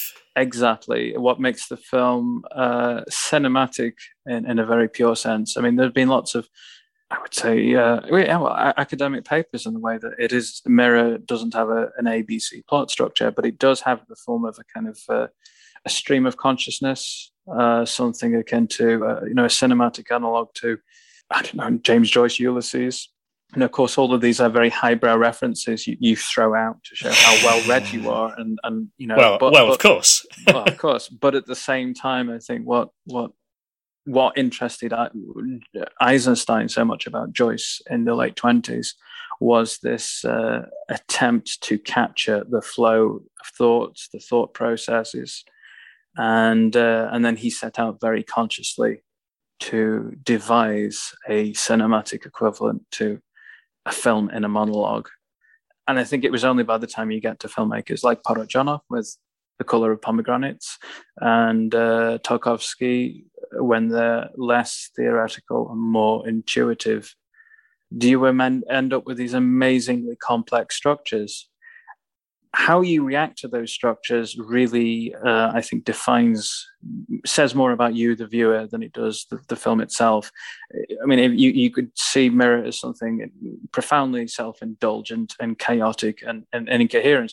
And I think you could equally, I mean, Mayak is nowhere near as extreme, but I think it's definitely in the same ballpark. But it is also, I think, uniquely cinematic.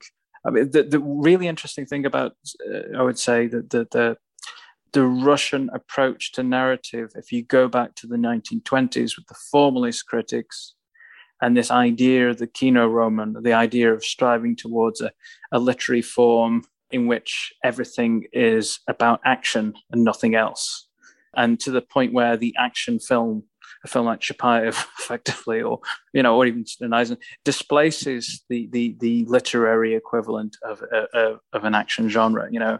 But I think if you go beyond that and you end up with films and filmmakers who are trying to do something which you can't do in literature, and I think that's the space where Tarkovsky really defined himself, and I think that's definitely the space in which Maria wanted to occupy and develop.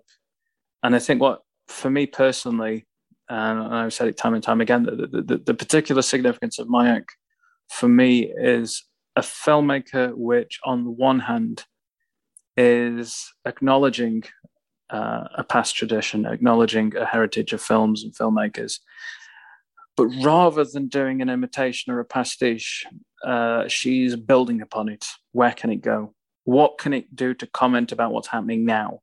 And I think in that particular instance, she makes a number, I would say, of explicit references, not so much, I would say, in the film, although you could say that a number of Tarkovsky-like elements, all the function of nature, landscape as a refrain, the particular choice of angles, these sort of not so much crane shots, but looking down, these angled shots of looking down at the earthing of characters, and the role of water in particular. I mean, and that's something it has in common with Mirror, there's a great scene with Lena, and she puts her hand in a bowl, and then the camera holds for quite a long time, and it settles on a reflection. Yeah, and you get this weird distortion of her face, and it kind of shifts around.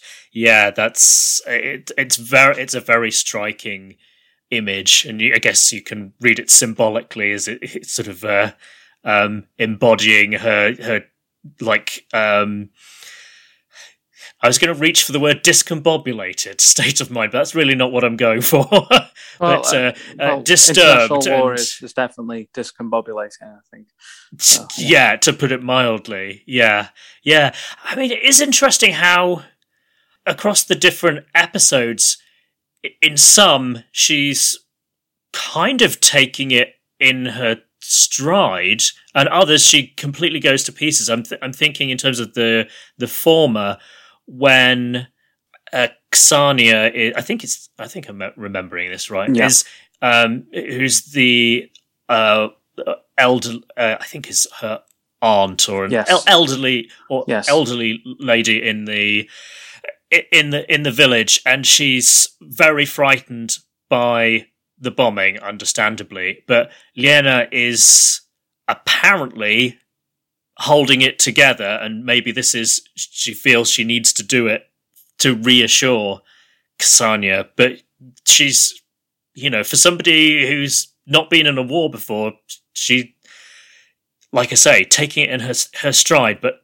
later on she completely goes to pieces, and I suspect that's probably very representative of what people do go through when they're exposed to a conflict for a prolonged period of time. It becomes normal, doesn't it? After a while, I mean, I think this is that if you're, I mean, these conflicts last for years, and there comes a point when you can't really survive unless you adapt to this is the new normal. But I think that there are certain moments when the reality, the shock of it all, the horror really come to the fore. And I think, there are certain, there's so many effective moments in the way that I was reminded of Threads, probably the most terrifying English film, or one of the most terrifying films I've ever seen, the nuclear drama set in Sheffield. I don't know if you've seen it. I haven't seen it. No. Well, I think that there's a very similar device whereby in that particular film, it's I think it was written by Barry Hines, who wrote Cass, which Ken Loach filmed, and it follows various people in the events and the aftermath of a nuclear war, but it doesn't show you the generals in the Pentagon. It shows you families going about their daily business, their work, pregnancy, and moving house, and whether girlfriend's parents will approve of a boyfriend and things like that. But in those scenes, in the build up to the nuclear strike, it's got television reports and radio reports about this kind of conflict escalating, and its background, and people don't refer to it, people don't comment about it. It's just this kind of texture on the newspapers and on the soundtrack, and I think it's great in the way that the fact that people don't engage with it, it's even more disturbing, the fact that they don't acknowledge what is too horrifying to think of. And I think there's a very similar device which is used in Mayak, whereby you do have these radio reports about the conflict, and there are texture against which you perceive often quite idyllic imagery. And some of the time the characters will be kind of talking over it. Exactly. So I think that is something which I think works particularly well.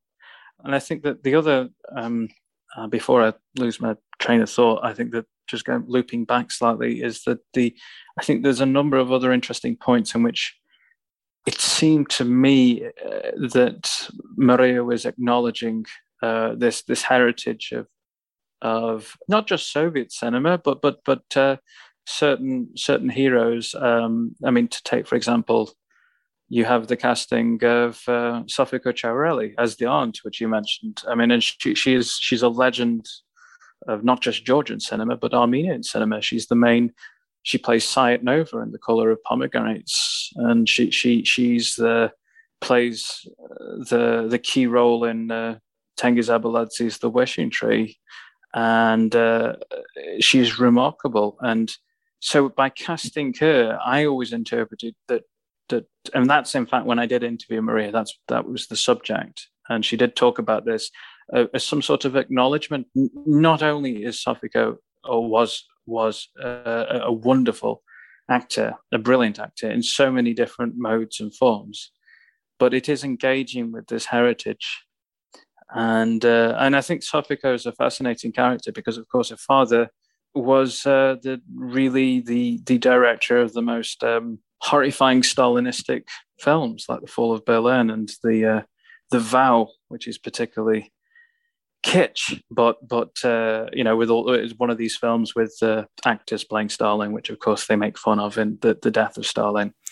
But, so you have this kind of in the form of Sofia, you have this. It's really fascinating that her father was associated with this particular type of cinema. Her mother was this incredible, legendary theatre and film actor.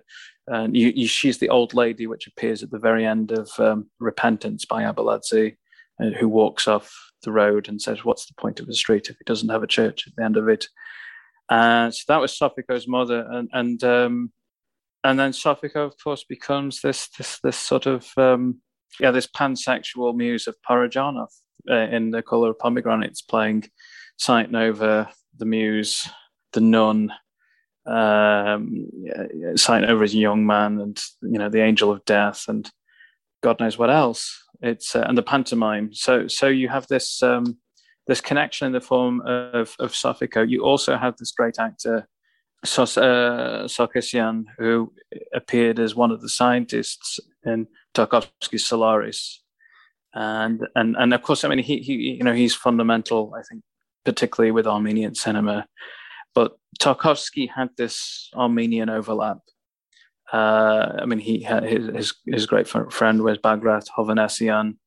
There's a film called The Wine Press, which Tarkovsky contributed to the story and the editing, and Bagrat Hovhannisyan was an assistant on Andrei Rublev and appears as a character in Solaris. So there is this connection there, and I think, but the other, I would say, one of the most important is Otavaz Topaleshian, the living legend of Armenian cinema, the master of montage, and the way that the archival footage, which is edited into the film, this is the same archival footage which Paleshian uses in The Inhabitants, which is this remarkable montage film he made for Belarus Film in the early 1970s, and the film for me, which I think is in many ways, besides The Mirror, is a huge influence on Mayak, at least in my eyes, is I would normally say the last Paleshian film, but after a kind of a 30-year hiatus, he's just made another film for the Cartier Foundation. But the one before was a short film he made in Armenia called The End, from 1992, and it's a train journey. It is ostensibly a documentary. I mean, that's what that's. It's like with all these films, it's difficult to call them documentary because they have these poetic flourishes which you don't associate with documentary, but you do with cinema. But yeah, I mean, it is about a train journey, and I think that it's particularly interesting. Well, the title of that film, The End, and of course, it's made in 1992, so it really is the end of the Soviet period. Yeah. And but I think that particular film is really evoked by Maria in particularly some of the early sequences in Mayak. So you have this sort of staking out this range of influences, whether it's Tarkovsky, Paleshian, and of course, on the one hand, embracing and discovering an Armenian heritage of the director, but nevertheless, this is somebody who studied Vigig in Moscow, and it is a Russian production. So you have all of these influences and characters and laid out as if to say this is the kind of cinema I'm interested in and which we should champion. At the same time, the way in which she actually weaves it all together, it is uniquely her own. It's not a pastiche. I mean, I think there's no shortage of Tarkovsky pastiches, I think, for filmmakers around the world for generation after generation.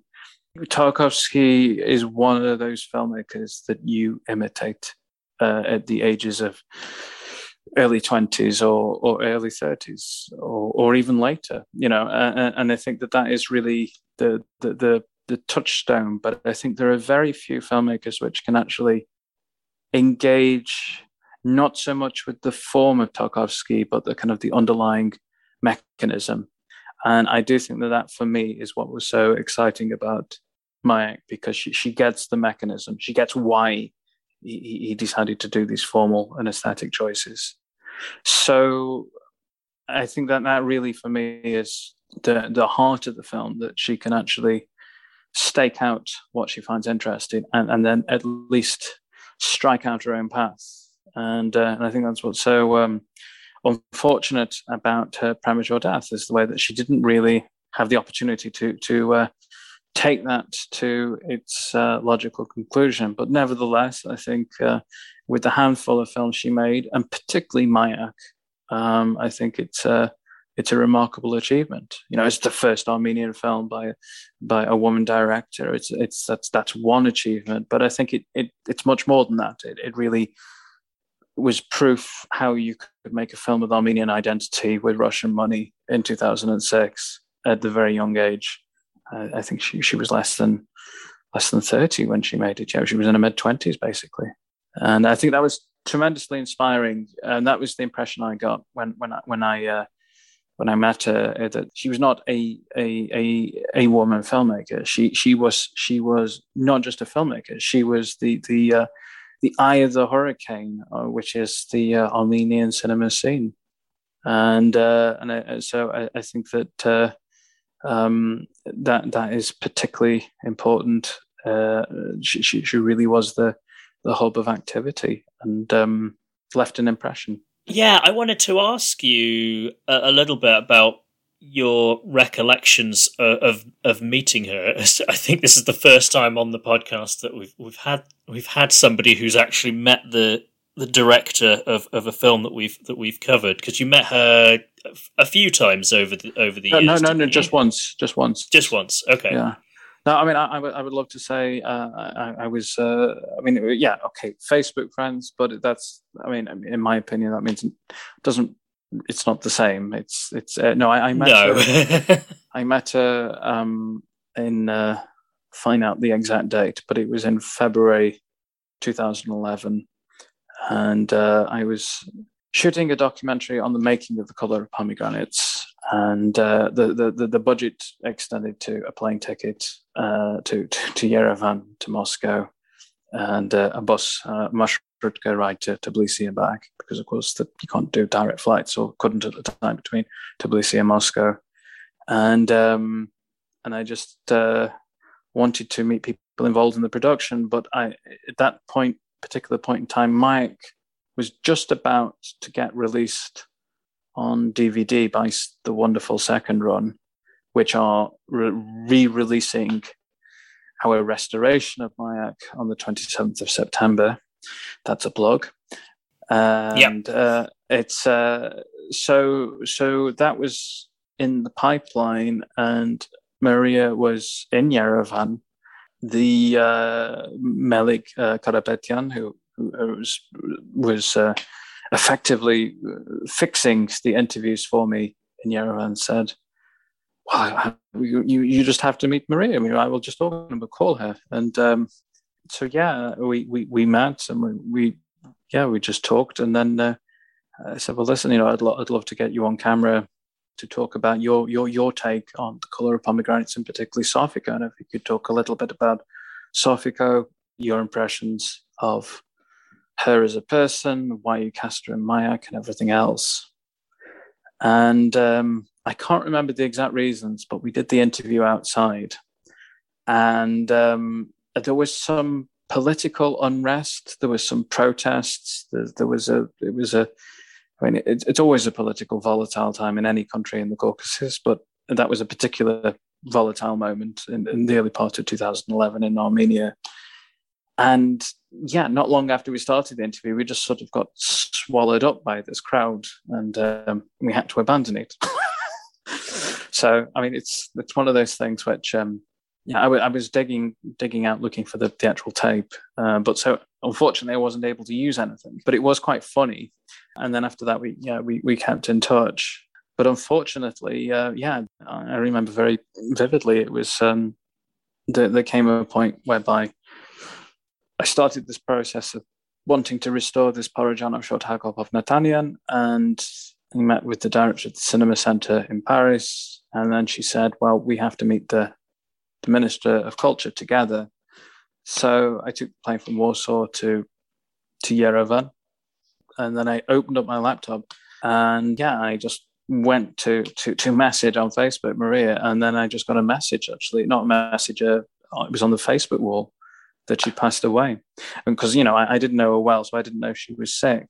It was, that was, just my short meeting with Maria Sakian. And that was 10 years ago now. So I feel very fortunate to have met her. Anyway, it's certainly, but I think that the real sense of Maria, I got not so much through that meeting, but the impression she made on the filmmaking community as a whole in Yerevan.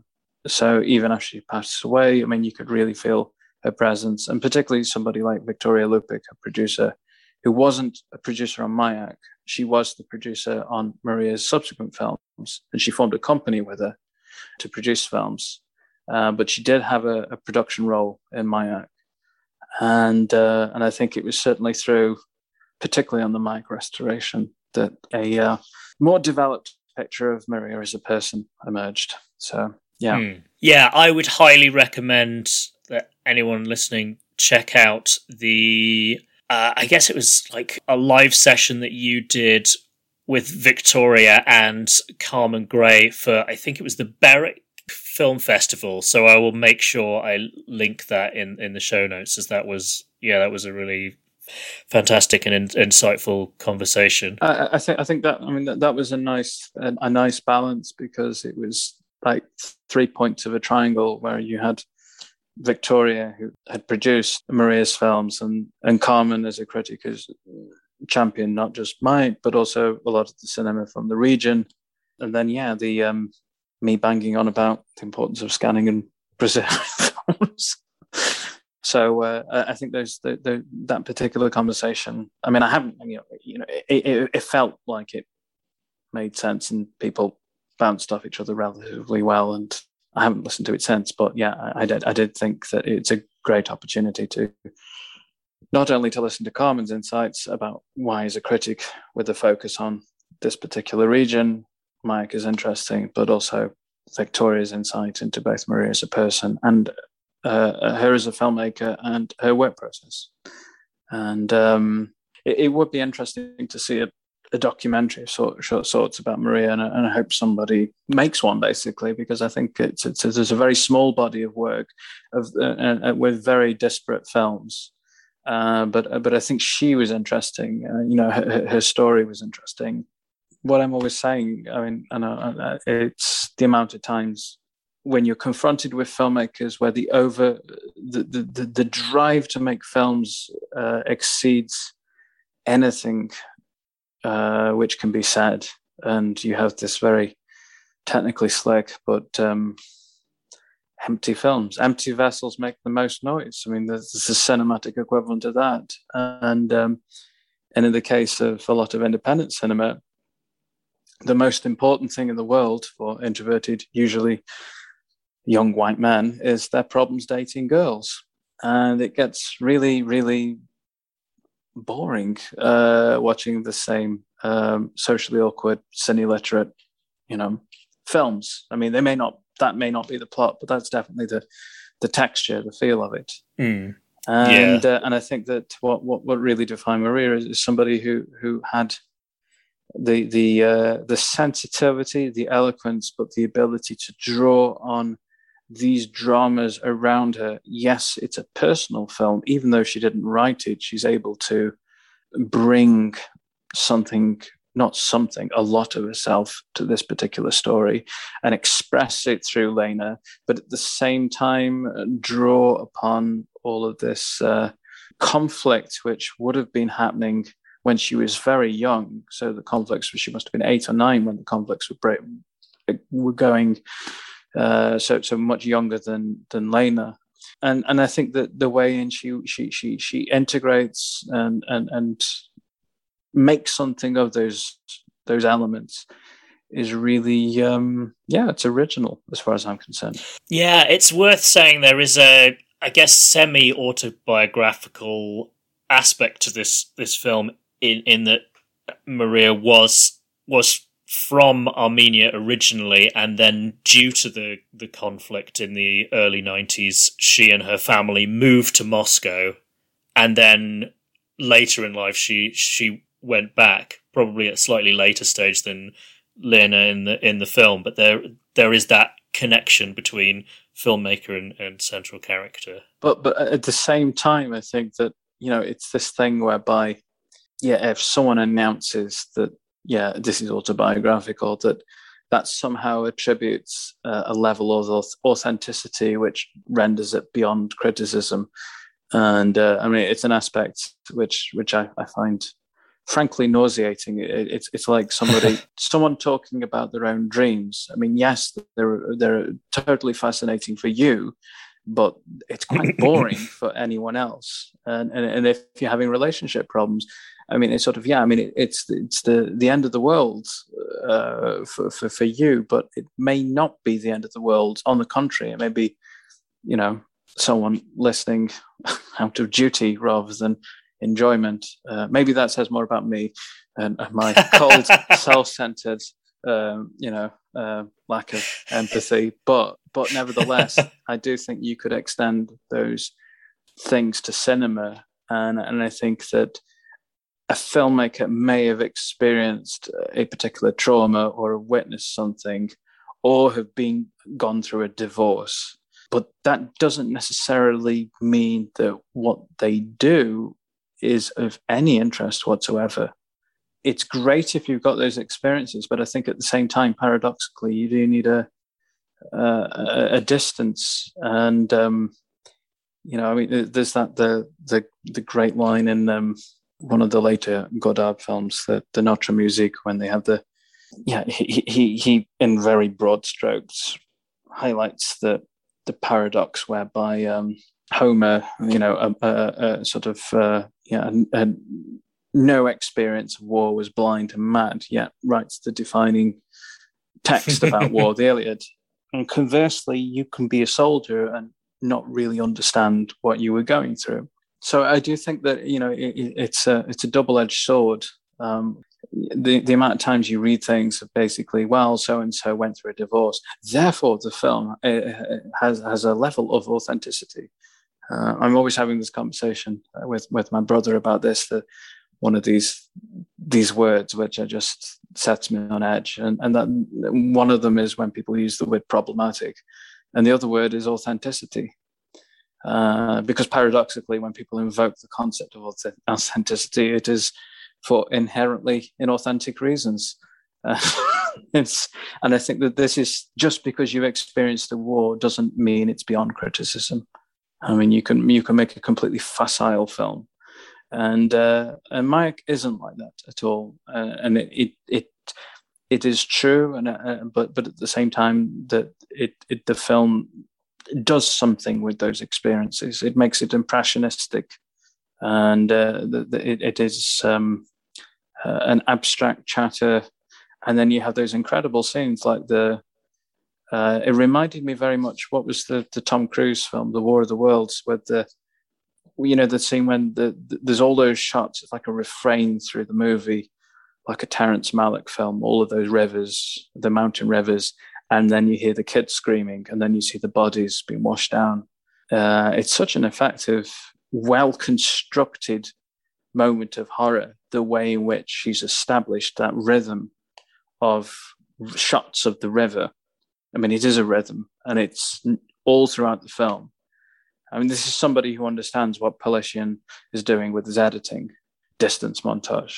And she's applied distance montage effectively to narrative cinema, which even Palisyan hasn't done. So hats off to Maria and her editor for that. So you have this refrain of rivers, and then all of a sudden, it's not done as a shock because you have the children screaming before you see the bodies. So you're questioning who's screaming and why are they screaming, and you're still looking at this river. And if I remember correctly, you get another shot of the children, and then finally you get to see these bodies being washed downstream. And it's poetic and it's horrible, and it's real filmmaking as far as I'm concerned. Yeah, that is because it's not graphic in any way, but it is one of the most upsetting. It is upsetting moments in the film, and this is it's a 12. It's not a graphic film, but it does. I mean, I've never lived in a war zone, so I don't know. I was born in Stoke, so right. But I grew up in the Staffordshire Moorlands, as my mother's always reminding me. Yeah. Anyway, sorry. But yeah. I've lost my thread, but sorry. No, yeah, you're talking about not growing up in a war zone. It seems to convey what that must be like in terms of the memories you would have from living through something like that. And sorry, I'm not being terribly articulate here, but no. I think it's one of the interesting points where I lived in Warsaw and I worked with a lot of Polish filmmakers of a particular generation, and that is the filmmakers who experienced the war usually as children, and it's really. It's just fascinating. Like Jerzy Skolimowski's father was executed, and Andrzej Żuławski's, a large part of his family was massacred. Polanski's mother was died and taken away into Auschwitz, and he obviously spent time as a child in the ghetto, and it's really fascinating how I think in each of the case, in the case of Żuławski, in the third part of the night, in the case of the pianist and Polanski's case, in which they replicate certain images which they witnessed, which appear quite surreal, and it's probably that's the reason why they stick in their minds. So it's kind of like a weird form of cinematic self-auto psychotherapy, but at the same time, it's comes across as slightly surreal and weird, and I think that's the sort of the vibe, let's say, which I get from certain scenes in Mayak. I think another scene which I particularly like, and I think is really effective, and it's not one in which anything particularly horrifying happens, but it does capture this dread, and that is when she's playing with the child and they come across the nest. And then you have the helicopter emerge. Oh, and it just from behind the ridge. Exactly. And then you have the relative asking him to call back, and you're not quite sure if it's going to get gunned down or because she's running away, shielding the child, and then she just stops. And that's another Tarkovsky reference as far as I'm concerned. It's not a reference, but it reminded me of a scene in The Mirror, and that's not just the angle of the shot, because of course it's very high up looking down. It's not a point of view shot of the helicopter, but you've got that incredible scene at the very, very beginning of Mirror when the doctor, played by Anatoly Solonitsyn, is walking away, and he turns to look at the protagonist, and then it appears like the wind is blowing through the field, making this kind of texture pattern. Yes, yeah. And it's just this waves of grass. And I understand, and I've not double checked this for the purpose of this commentary, but I do recall he achieved that with the help of a helicopter. That's how he did it. So again, it's interesting to have a similar aesthetic effect, sort of the textures made on the grass of of nature by a helicopter. But whereas I think Tarkovsky's kind of going for, it's clearly the presence of God, obviously. But in the case of Maria, it's the conflict. So it's a similar image. It's a very Tarkovsky-like image, but it's taken and it means something very, very different. It's, instead of God, it's conflict. It's a helicopter, but the image is very similar, and I think that it's interesting. Yeah, there's one thing we haven't mentioned so far that I definitely wanted to get in before we wrap things up. Is there is it's very faint.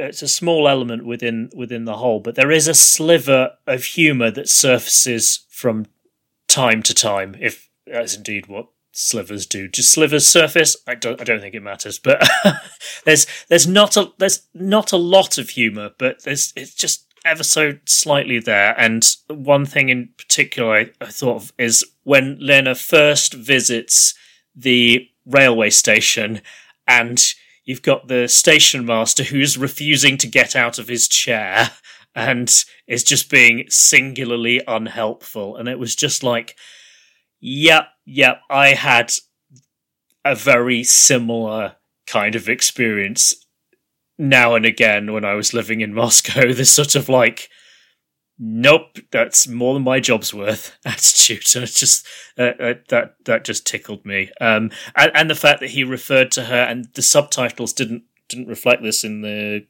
2011 DVD that I watched, but in Russian he refers to her as Grajdanka, like literally citizeness, which has struck me as a very Soviet way of talking to somebody. But then this is 92, 93 that this film is set. So the Soviet Union is not in the rearview mirror very much at all. And this is an elderly, I was going to call him a gentleman, but he's singularly unhelpful, elderly cantankerous man. But I think there's two things I'd respond to that. And the first is that whole scene, it plays like a comedy sketch. It's not broad, but it all builds up to the scene at the very end when she's endured all of this, and then for the lady to come out of the station and pin a no trains sign. Like a hand scrawled note, which seems like quite a passive aggressive way of communicating something very momentous.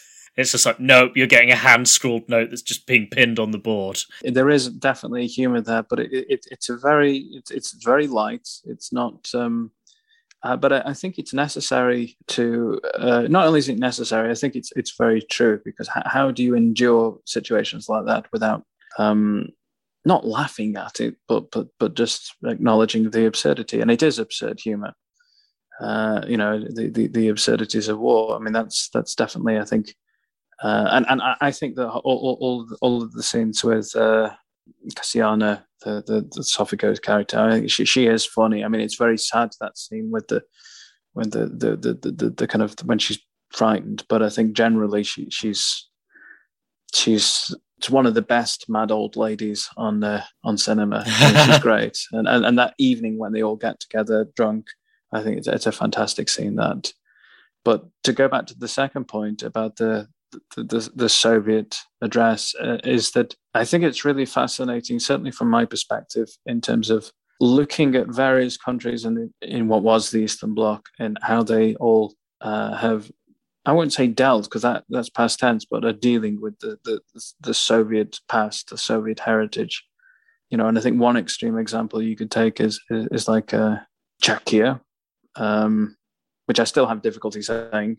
He wanted to say the Czech Republic, but Czechia, in a way that very consciously getting rid of as many people as possible associated with the old regime. So, yeah, the initial difficulty was youth and inexperience.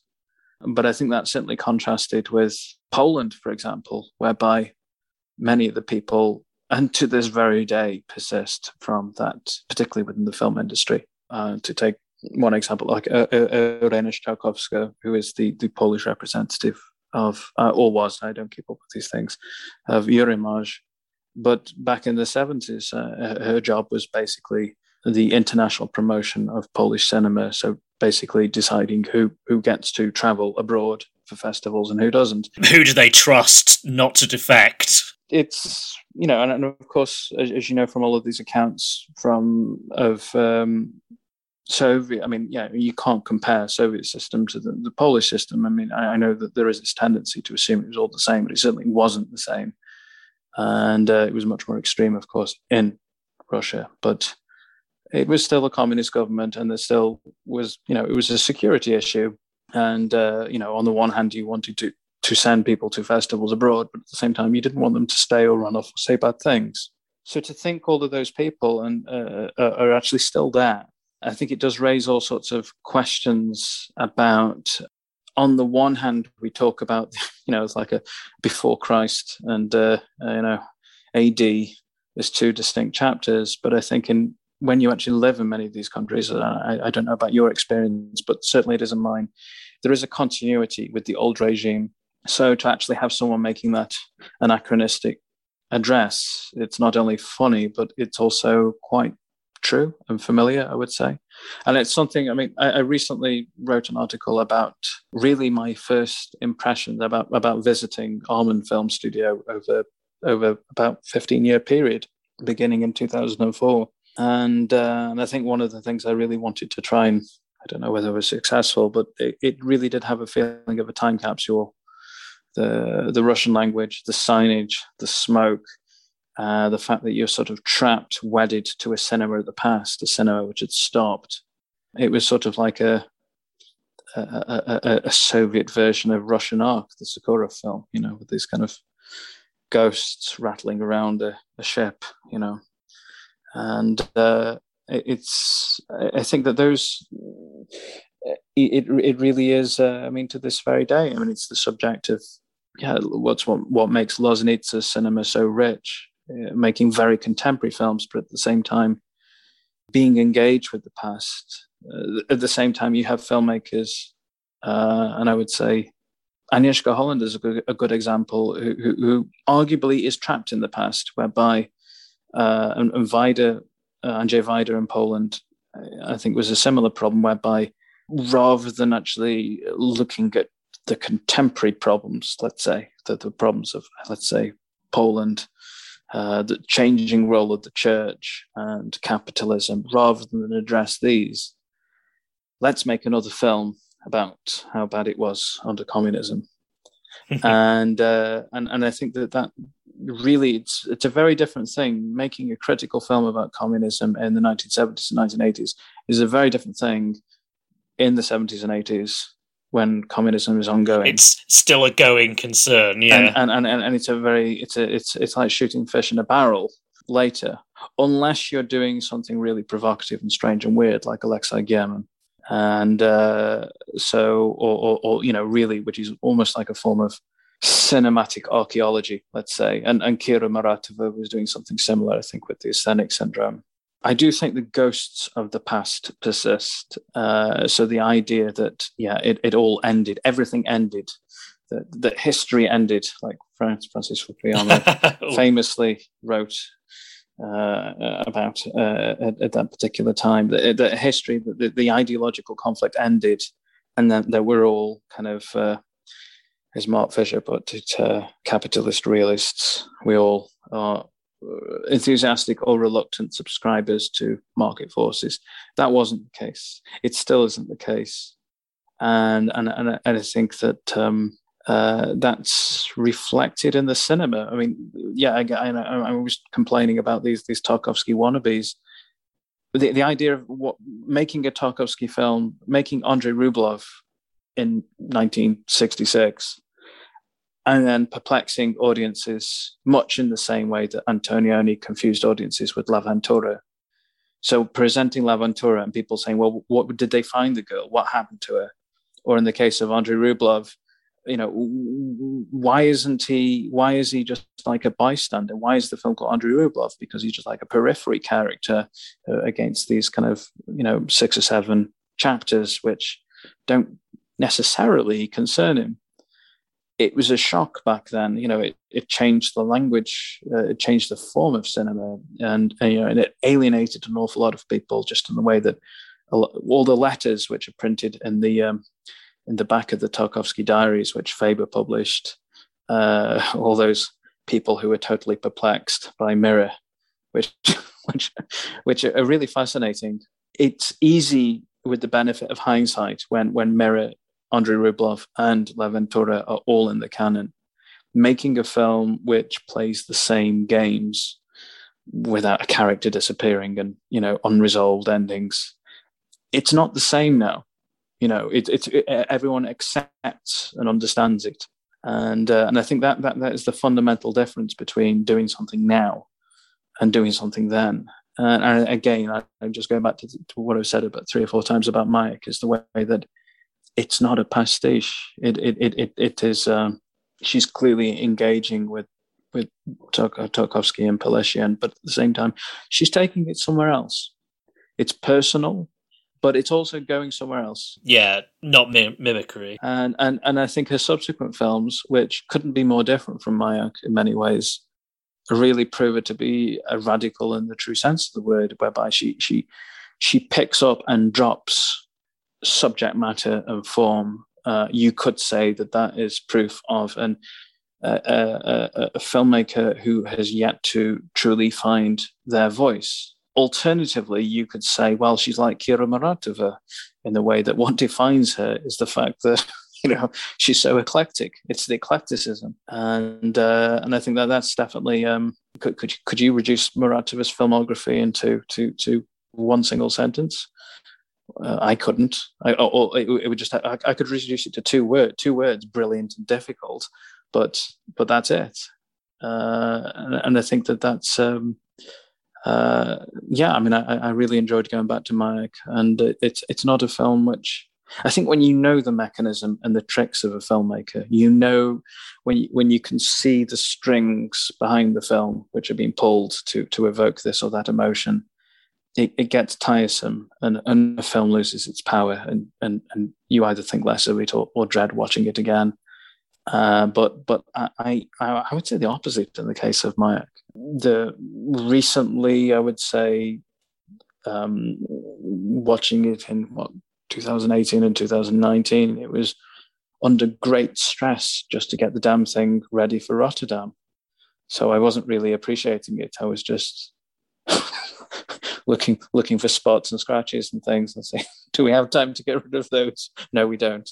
But which I must point out that in the 2 years since the screening is that it has been fully restored, and so it'll be the first instance that the final version of Mayak, fully restored, will be available on Blu-ray by second run. So it's restoration's an ongoing process, and we had time to, at least this time, to consult with Maxim, his cinematographer, to regrade it.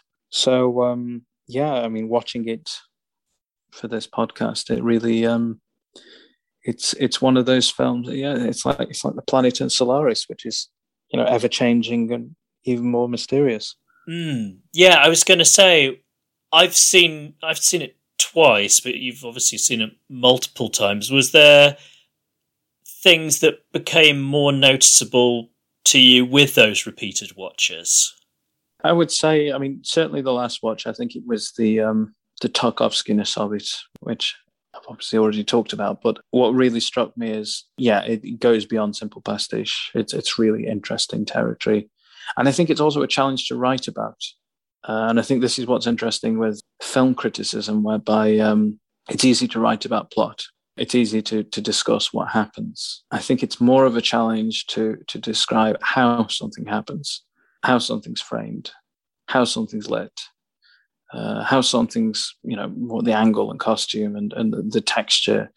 And I think it's even more difficult to write precisely about the emotions which you experience yourself as a spectator, and trying to square that with the cinematic technique to try and get to a third position, which is not objective, but it's rather than just talking about you felt sad watching the film, trying to reconcile the formal qualities and what the filmmakers appears to be trying to do, their intention and the devices they've employed. I think those are very challenging to write about, and I think that's why it's easy just to belittle what I've done for the last hour.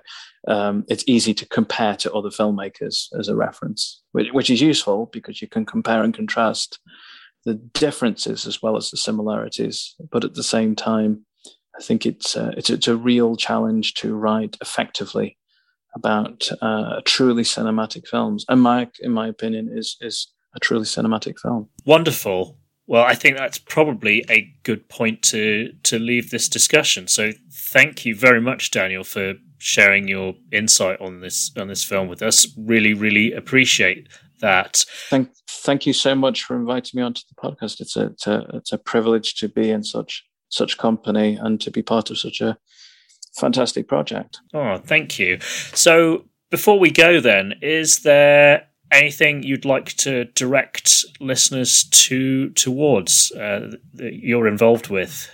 Well, we've just transferred the Parajanov restorations, the 3 short films, the one he made in Armenia, Georgia, and Ukraine, to 35mm for archiving, projection, and they're going into the permanent collection of the Pompidou Center in Paris. So it's really quite exciting to think that we've gone from some very ratty prints, about 3 years ago, to getting them restored and playing at festivals, and now actually where I think they rightfully belong, and not just a film archive, but an institution associated with modern art. And I think Parajanov will be at home amongst Abramovich installations and things like this, maybe more so than filmmakers. So I think that's it's very exciting, and hopefully there'll be some more screenings associated with that at some point. And most importantly, I think for me,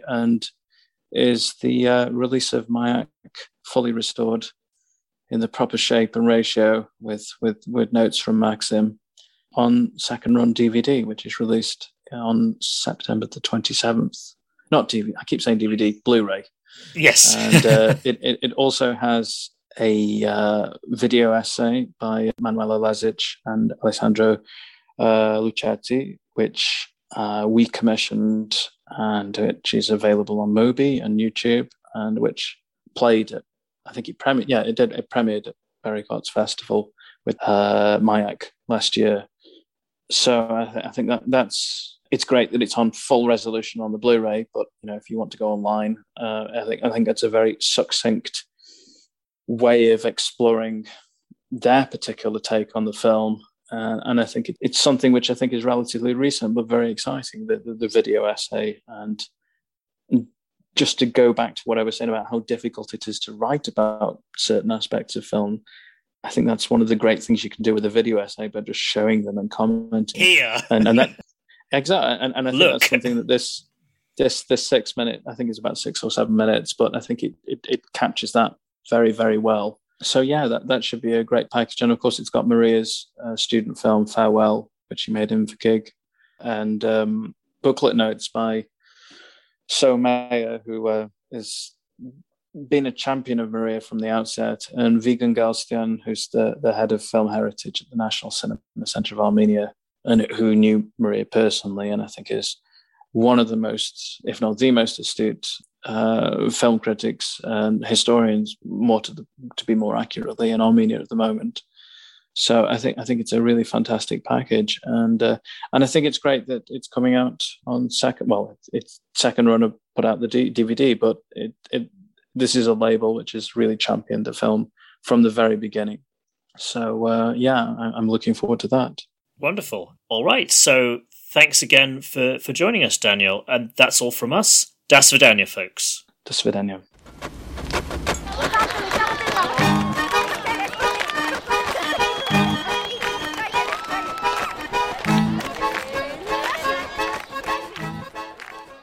So that's it for this episode, but before I go, I'd like to thank Sasha Ilukovic and the Highly Skilled Migrants for the use of their song Cold in our intro. You can find that song and the rest of their back catalogue on Bandcamp and Spotify. If you're enjoying the show, please consider supporting us by leaving a rating at Apple Podcasts or at podchaser.com.